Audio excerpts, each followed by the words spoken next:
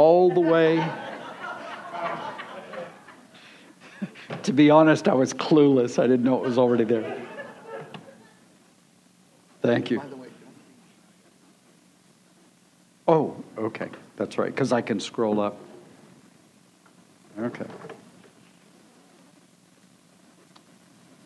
Well, as we enter the Christmas season, pretty much every year, I really like to give some attention to what we're going to begin looking at today and most likely next week as well. And it's the recognition that when we look in Scripture, that there is a theme woven through Scripture from the very beginning. That Jesus was not an anomaly. Jesus was not a last-minute idea from God. Jesus was the plan from the very beginning. And that as we read through the Old Testament, I was looking at something this past week, and it was written by a Jew, and it wasn't a Jew that believes in Jesus. But this Jew was still proclaiming this. He says the whole Old Testament, or what they would call the Tanakh, the scriptures for them, he said the whole scripture is about Messiah. And we would agree with that. And then we would recognize that Messiah has come. But I would like us to just look at a few. There are different people I've read that have different summaries or different sums of how many prophecies there are in the Old Testament related to Christ. I read that there are over 300. I just read recently that somebody said there's 365. And the bottom line is there's a whole bunch of prophecies that were spoken some hundreds of years, some way over 1,000 years before Jesus came that point to Messiah. So that as we go into celebrating the birth of Jesus Christ in the next few weeks, as we look at that birth, that we're recognizing this is not a sentimental story. This is not just an opportunity or even a wonderful reason to give gifts back and forth. That we're looking at the launching on planet Earth of a plan that God had spoken of from the very beginning. The plan still continues. And you and I are actually embedded and engaged in the fulfillment of God's plan for Messiah and through Messiah. And so at least this week and next week, we'll see if I can get it done in 2 weeks. I would like us to look at just a tiny gathering of the promises of this majestic plan that God has in mind. And again, many of you are very familiar with this. You go to Genesis 3:15. And I'm trying to get better at remembering to write on this electronic thing. I hope I can stick to it. But if you go to Genesis chapter 3, Adam and Eve have just sinned. Adam and Eve have just disobeyed God in the one thing He told them not to do. That God had given them a perfect universe, literally a perfect universe. And it provided everything they needed. And God said, here's everything. It all belongs to you. And then He placed them in a garden. And He said, in this garden is every kind of food and fruit. And you can enjoy all of it. I thought of it. I designed it. I made all of it for you. Enjoy everything. He said, but there's one tree. That is the knowledge of good and evil. Not just the existence or the possibility. That tree is about knowing evil. Don't eat from that tree. And of course, that's what the enemy points them to. That's what the tempter, the embodiment of Satan and Lucifer on planet Earth as a serpent, says, God's trying to rob you of godhood. And that is still a promise of so many false religions and false philosophies on planet Earth, is that there is another way for you to obtain godhood that doesn't require faith in Jesus Christ. And that's what Satan offered to Adam and Eve. They ate from that fruit. They were immediately ashamed. They immediately began to hide themselves from God, who had never done anything but love them and pour out blessing on them.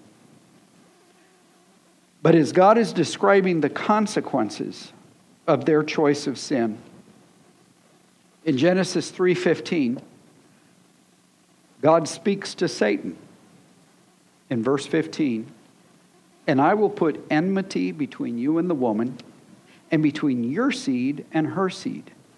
He shall bruise you on the head, and you shall bruise him on the heel." To the woman he said, "I will greatly multiply your pain in childbirth. In pain you shall bring forth children. Yet your desire shall be for your husband, and he shall rule over you." And he's already told Adam, actually he says it in the next few verses, you're going to have to sweat for things that up until now were just naturally available before you. So there's going to be physical consequences. There's already a spiritual consequence. You're hiding from me. The only one who has ever loved you perfectly, you were hiding from me. The spiritual impact is immediate and obvious. But he's predicting all other kinds of consequences.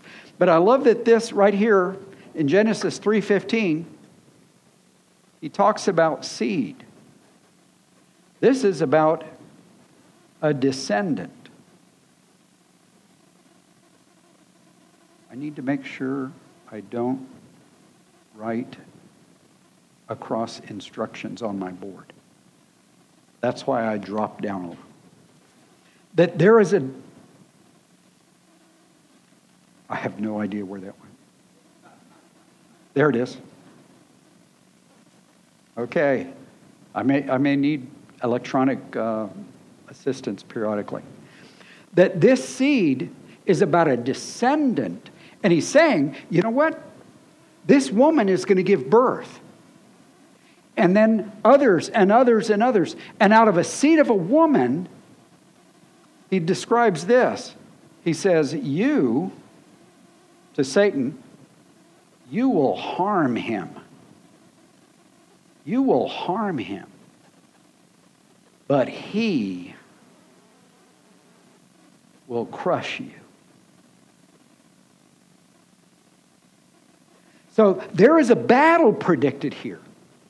And it's a battle that has many layers, but right here at the very beginning, God's saying, let me tell you how the battle will end. It will include you harming the one I send as the seed of a woman. But he will triumph because although you damage him, he ends you. That is a majestic promise. So Adam and Eve have just descended into sin. They have just begun damage in the universe. Romans 8 tells us that the whole universe is groaning under the weight of that damage. And I hope and I trust that all of us with just honest observation can look into the world and recognize the world is full of the damage of sin. And the world is full of beauty, the world is full of promise, the world is full of possibilities and potentials, and we get to celebrate that, and we get to be joyful over all that. But we also get to recognize with God, we see the damage that sin and Satan have brought into the world. And then we have this majestic promise. There is an end date to that evil. There is an end point to the reign of Satan in this universe. And he's just predicted it. And again, we could go through lots of passages, but if you will go to Psalm chapter 2, and I don't remember the context, but we read this psalm just a few weeks ago, I believe. But the very second psalm,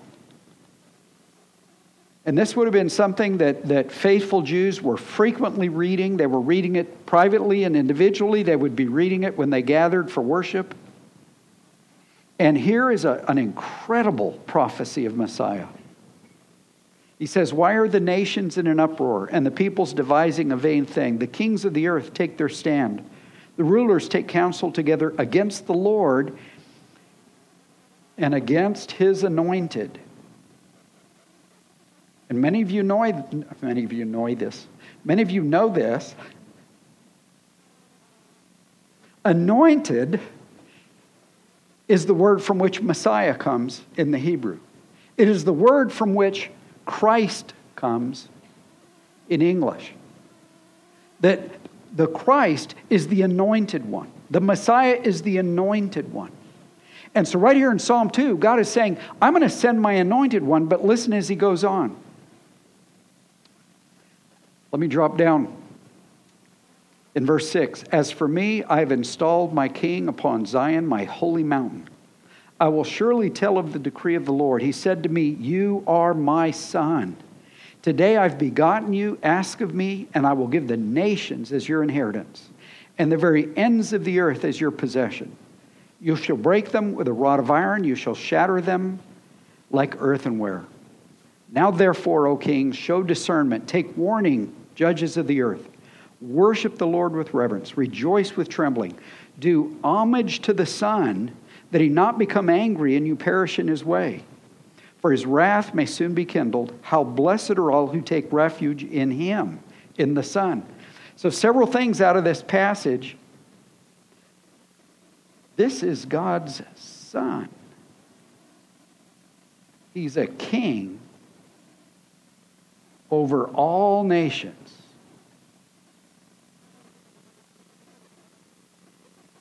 And he is to be worshiped. And he is to be trusted for refuge.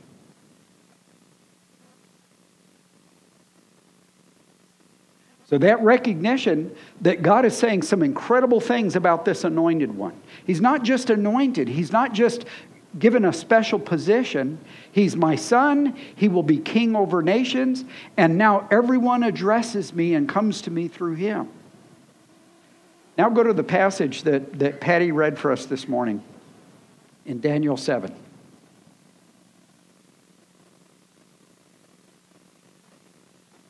Because right here in Psalm 2, we have that this is God's Son. But here in Daniel 7, verses 13 and 14, we see this. I kept looking in the night, visions, and behold, with the clouds of heaven, one like a son of man was coming. And he came up to the Ancient of Days and was presented before him. And to him was given dominion, glory, and a kingdom that all the peoples, nations, and men of every language might serve him. His dominion is an everlasting dominion which will not pass away. His kingdom is one which will not be destroyed. And again, similar to Psalm 2, we have now this Son of Man is also given a kingdom. He's a king over all nations. And so similar to the Son of God in Psalm 2, here the Son of Man in Daniel 7, he's talking about the same person. And we saw in Genesis 3:15, this was going to be the seed of a woman. This Son of God was going to come through a woman. And now a beautiful passage. Go to Isaiah 9, and it combines both of these. Let's go to Isaiah chapter 9, if I can get there. Right before Jeremiah. And in Isaiah 9, he says this in verse 6 and 7. Some of you are going to be getting Christmas cards with this passage written on it. For a child will be born to us. A son will be given to us. The government will rest on his shoulders. His name will be called Wonderful Counselor, Mighty God, Eternal Father, Prince of Peace. There will be no end to the increase of his government or of peace. On the throne of David and over his kingdom to establish it and to uphold it with justice and righteousness. From then on and forevermore. The zeal of the Lord of hosts will accomplish this. So here out of Isaiah 9, we have this, a child. a son is born. And again, this son is born. This is not the Son of God just descending somehow from heaven, perfect, majestic, glowing with power and light. This is somehow a child actually being born, but a very unique child. Because he goes on to say that this son born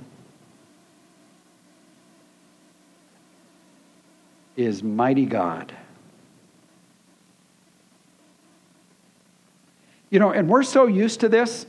How many people in the room have been a believer for over 1 year? Okay, I was just making sure you were awake. But most of you have been believers for over a year. Is there anybody in the room who's been a believer for over 50 years?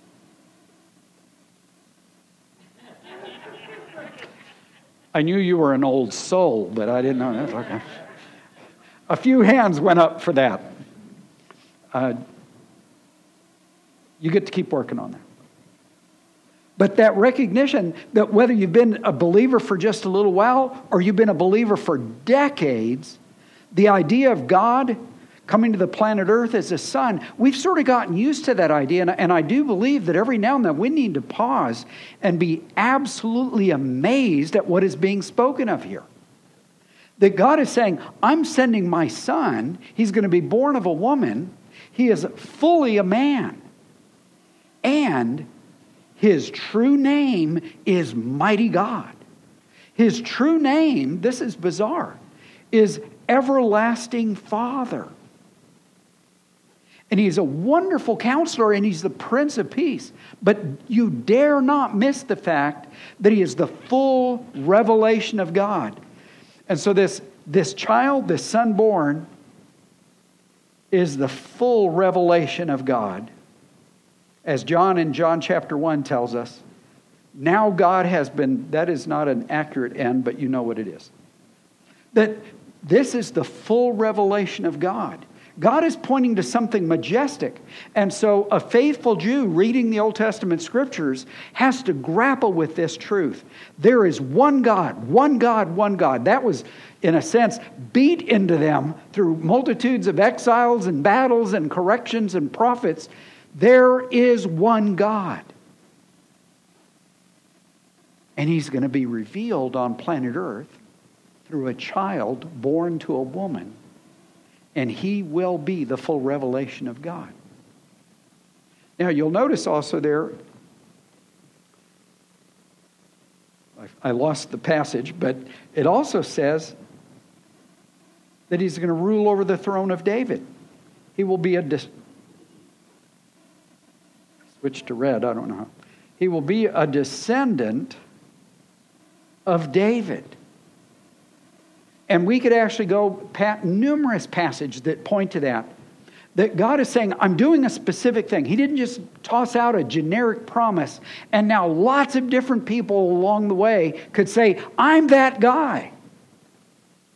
He says, no, what I'm doing is going to be through one specific line. Abraham, Isaac, Jacob, and then all the way down to Jesse. And then Jesse's son, David. And then through the line of David, I will bring about a king whose kingdom lasts forever, but who is me fully revealed. But he's greater than David. Turn to Psalm 110. Because in Psalm 110, we read this. This is David speaking. The Lord says to my Lord, sit at my right hand until I make your enemies a footstool for your feet.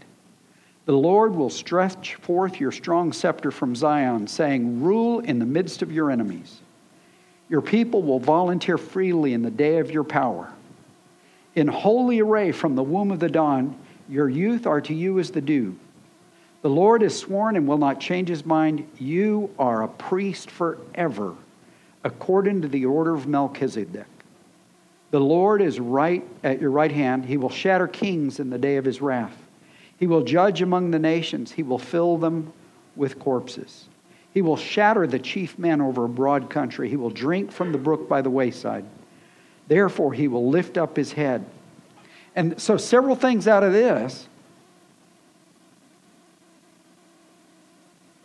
David calls this one who's being addressed and described in this passage, David's Lord. And in fact, Jesus even uses this to challenge how the Pharisees and the scholars of his day, they had made Messiah small. They had made Messiah very small. They had decided that Messiah was going to come as a warrior who would free them from the reign of Rome. And that might sound amazing. If you're a country enslaved by Rome, that might sound amazing. And yet Jesus is saying, that is a horribly tiny vision of who I really am. You've made me a small thing at one point in human history to set a nation free from another nation. You have made Messiah tiny. And he says, now if Messiah is just a man, as he challenges them, he says, then why does David call him Lord? And so there's this conversation going on here between the Father and the Son, between God and Messiah. And he says, the Lord said to my Lord, sit down while I destroy all your enemies and bring them under your submission. Sit down and relax while I bring all the nations of planet Earth under your dominion. Just as Psalm 2 predicted. Just as Daniel 7 predicted. Sit while I accomplish what I promised. And so he's Lord, he's greater than David.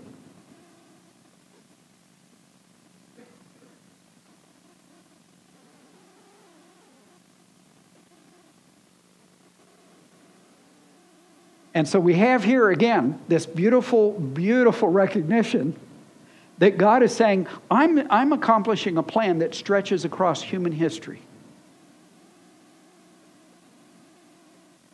But he says this. Let's go to Isaiah 53. This majestic, majestic, majestic king who will reign over the nations has a detour first. And we won't read the whole thing. I know I say this periodically.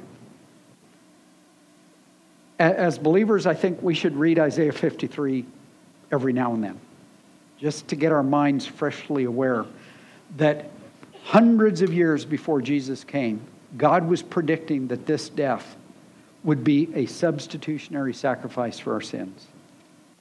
And he says this in verse 4, Isaiah 53, surely our griefs he himself bore, our sorrows he carried. Yet we ourselves esteemed him stricken, smitten of God, and afflicted. But he was pierced through for our transgressions. He was crushed for our iniquities.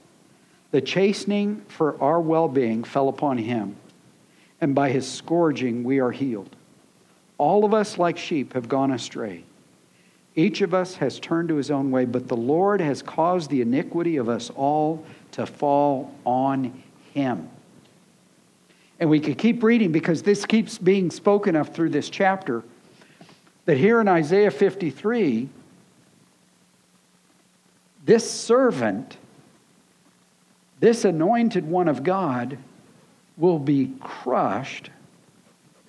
And if we kept reading, that's exactly how it's described. He will be crushed for our sin. And then through that, he leads many to life. So here, hundreds of years before Jesus came, this little baby who's going to be born is being given a horrible destiny in some ways. A majestic destiny, but a horrible destiny. In fact, when Jesus is 1 week away from his death, and he's talking to his disciples, and he's in anguish, and he says, my spirit is vexed, my spirit is in anguish. And he says, should I pray to have this cup be removed? And he actually does pray that in the garden. But then he says where his heart already is and where his commitment already is and will be after that time of prayer in the garden. He says, but for this very purpose I came. So that this is not, again, a a sad, tragic turn of events in Jesus' life, God is revealing here prophetically that when I send that little child and that son is born, and he's destined to one day reign majestically over all the nations, first I'm sending him to die a horrible death. And one thing that I hope we get and we keep remembering out of Isaiah 53, that the Messiah is crushed under God's wrath.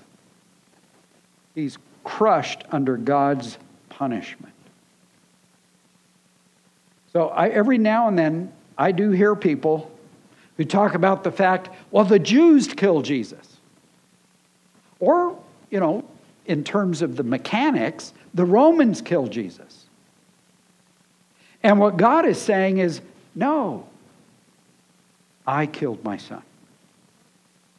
But for a reason. Your sin required a death sacrifice. My sin required a death sacrifice. So as we're heading into Christmas and we're celebrating wonderful things, and we should celebrate it. We'll talk about this later, a couple of weeks from now. But God did a really spectacular celebration for his son's birth. God didn't say, well, this is all about death. Don't get too excited. What he said is, I want thousands of angels spread across the sky singing to celebrate that my son has been born. We'll get to that. But he's saying, it's for a death that my son came, and your sin and my sin is the reason, but it was God's plan to crush Jesus under the wrath that we deserve. And we know this. But we get to keep going deeper and comprehending it and celebrating it and recognizing what's being involved here. Now, you probably noticed as I was reading in verse 5, it says, but he was pierced through for our transgressions.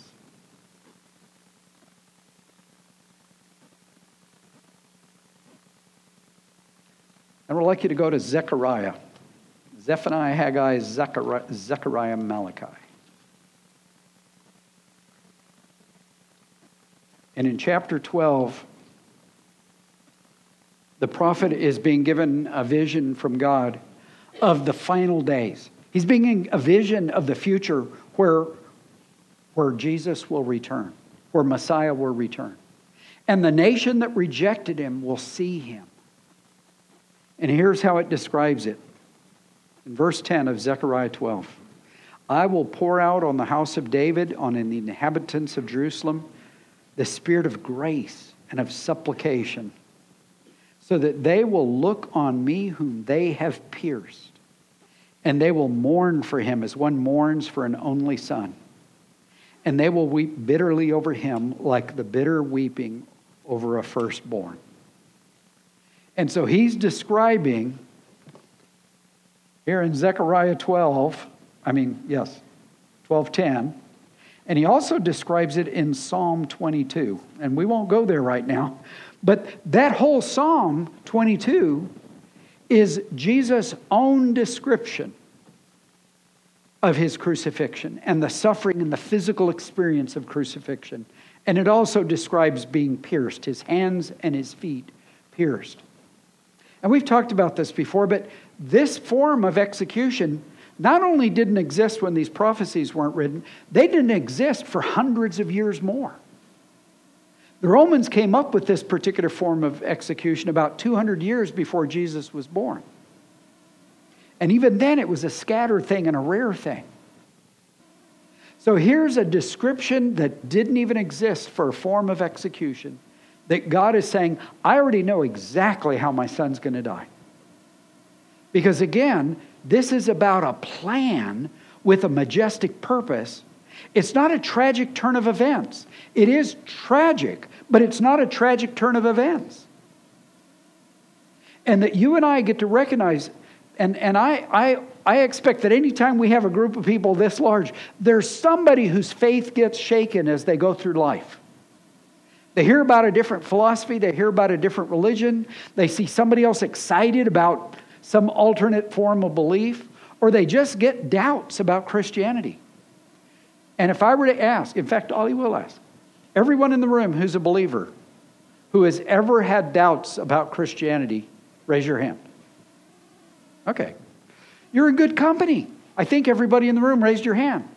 Even this guy who thinks he's been alive for more than 50 years. You have kept your youth very amazingly well. When I'm 50 years old someday, I hope I look as good as you are. But this recognition that it made me lose my train of thought. You made me lose my train of thought.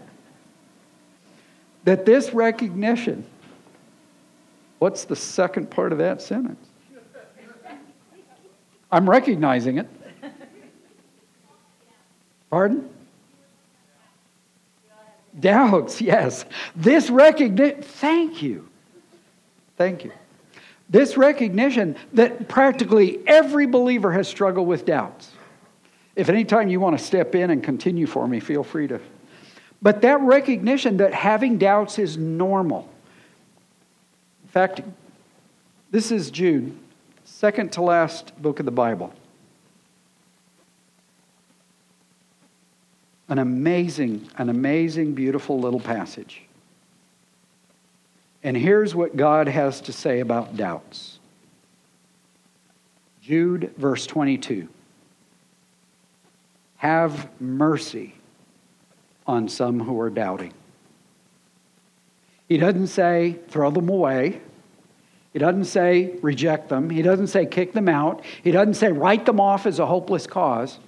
He says be merciful to them, because the truth is, as we saw all those hands raised, virtually every believer will go through times of doubt. And as I've gone through different times of doubt in my life, one of the things that is most amazing to me is the recognition I have right here where I can study it and look back, and I can examine the evidence, and I can examine the history, and I can examine the documents, I can examine the record of manuscripts. I have hundreds and hundreds of years of prophecy pointing to one man, and then the fulfillment in that one man's life of those prophecies, and in a way that means no other man can fulfill those prophecies. I think we've talked about this before, but in 70 AD, when the temple was destroyed, the genealogical records were destroyed with it. While Jesus was walking on the planet, he was frequently called the Son of David. They knew this man is descended from David. We know the history of his lineage. If somebody stood up now in Jerusalem and said, I am a descendant of David, we would be absolutely within our rights to say, says who? You can't prove that anymore. After 70 AD, no one can prove they're a descendant of David. After 70 AD, no one can prove they're a descendant of David. So up until 70 AD, there might have been a multitude of pretenders.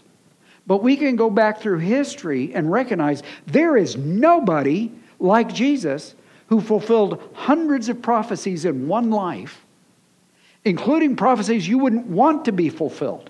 How many people would read all the crucifixion prophecies and go, hey, that sounds pretty cool. I'd like to arrange that for myself. And this recognition that Jesus majestically fulfilled the promise and the prophecy of Messiah. And just to close, let's go to Micah.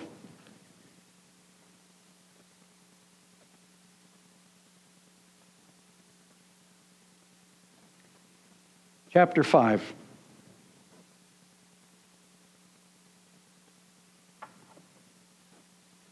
And in Micah chapter 5, let's look at verse 12. I'm sorry. 5:2, not 5:12. 5:2. But as for you, Bethlehem Ephrathah, too little to be among the clans of Judah. From you one will go forth for me to be ruler in Israel. His goings forth are from long ago, from days of eternity. Therefore he will give them up until the time when she who is in labor has borne a child. Then the remainder of his brethren will return to the sons of Israel. So once again, we now have here in Micah 5:2, we have a birth. And that birth is in Bethlehem.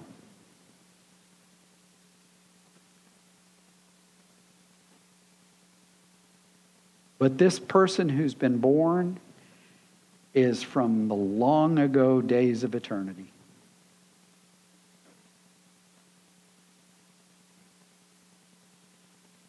That's amazing.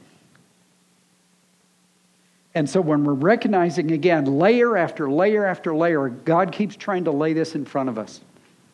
This is God on planet Earth. This is a child born. This God is eternal. Jesus, there are false teachings in some branches of Christianity that Jesus became the Son of God after his adulthood. After he went and lived out in the desert for 40 days and nights and fasted and prayed and dedicated himself to ministry, and he came back and John baptized him and the Spirit descended on him. There are false teachings that say that's when he became the Son. And what God is saying here in this simple passage is that child who was born in Bethlehem, he's been God forever. Don't you dare miss the truth that this is fully God come to planet Earth for you. For you. This is personal. And that gets to be part of our recognition as we continue the celebration into Christmas, is we're looking at something majestic. I know I've said this before, but I love Christmas decorations. I love Christmas lights. I love all the trappings of Christmas. After we get the tree decorated, I'm still that 4-year-old kid because I will lay under the tree so I can look up through the tree and see all the lights glittering in the tree. And every year Carrie says, we need to get rid of some of these lights. And I say, no, sweetheart, I need that many lights because I need to weave them all through the inside of the tree. And all of those trappings and all of those enjoyable things have nothing to do with Messiah. They're fun. We get to celebrate. We get to have fun. But somehow in the middle of all this fun and all this celebration and all this gift giving, that we would be wise enough to pause and go, Father, I want to comprehend this. You are the living God, and you have fully revealed yourself to us through your Son. And I have put my faith in your Son dying on the cross, crushed under your wrath for my sin. Father, I want to celebrate that accomplishment through this baby born in Bethlehem. We get to plan for that and prepare our hearts for that celebration. Let's pray together. Father, I thank you that you are the true and the majestic God, creator of heaven and earth. Father, you spoke this universe into existence. And now you have watched over the planting of your word, the writing of your word, sometimes down even to the tiniest word, to accomplish prophecy, because it mattered to you that there be no doubts whatsoever. You were pointing to the arrival of your Son on planet Earth. You were describing his life and his death. And most important, Father, you were describing the eternal life that would be accomplished for us through his life, through his death, and through his sacrifice. Father, as believers, we know these things. Some of us have known these things for decades. Some are just entering into the knowledge and celebration of these truths.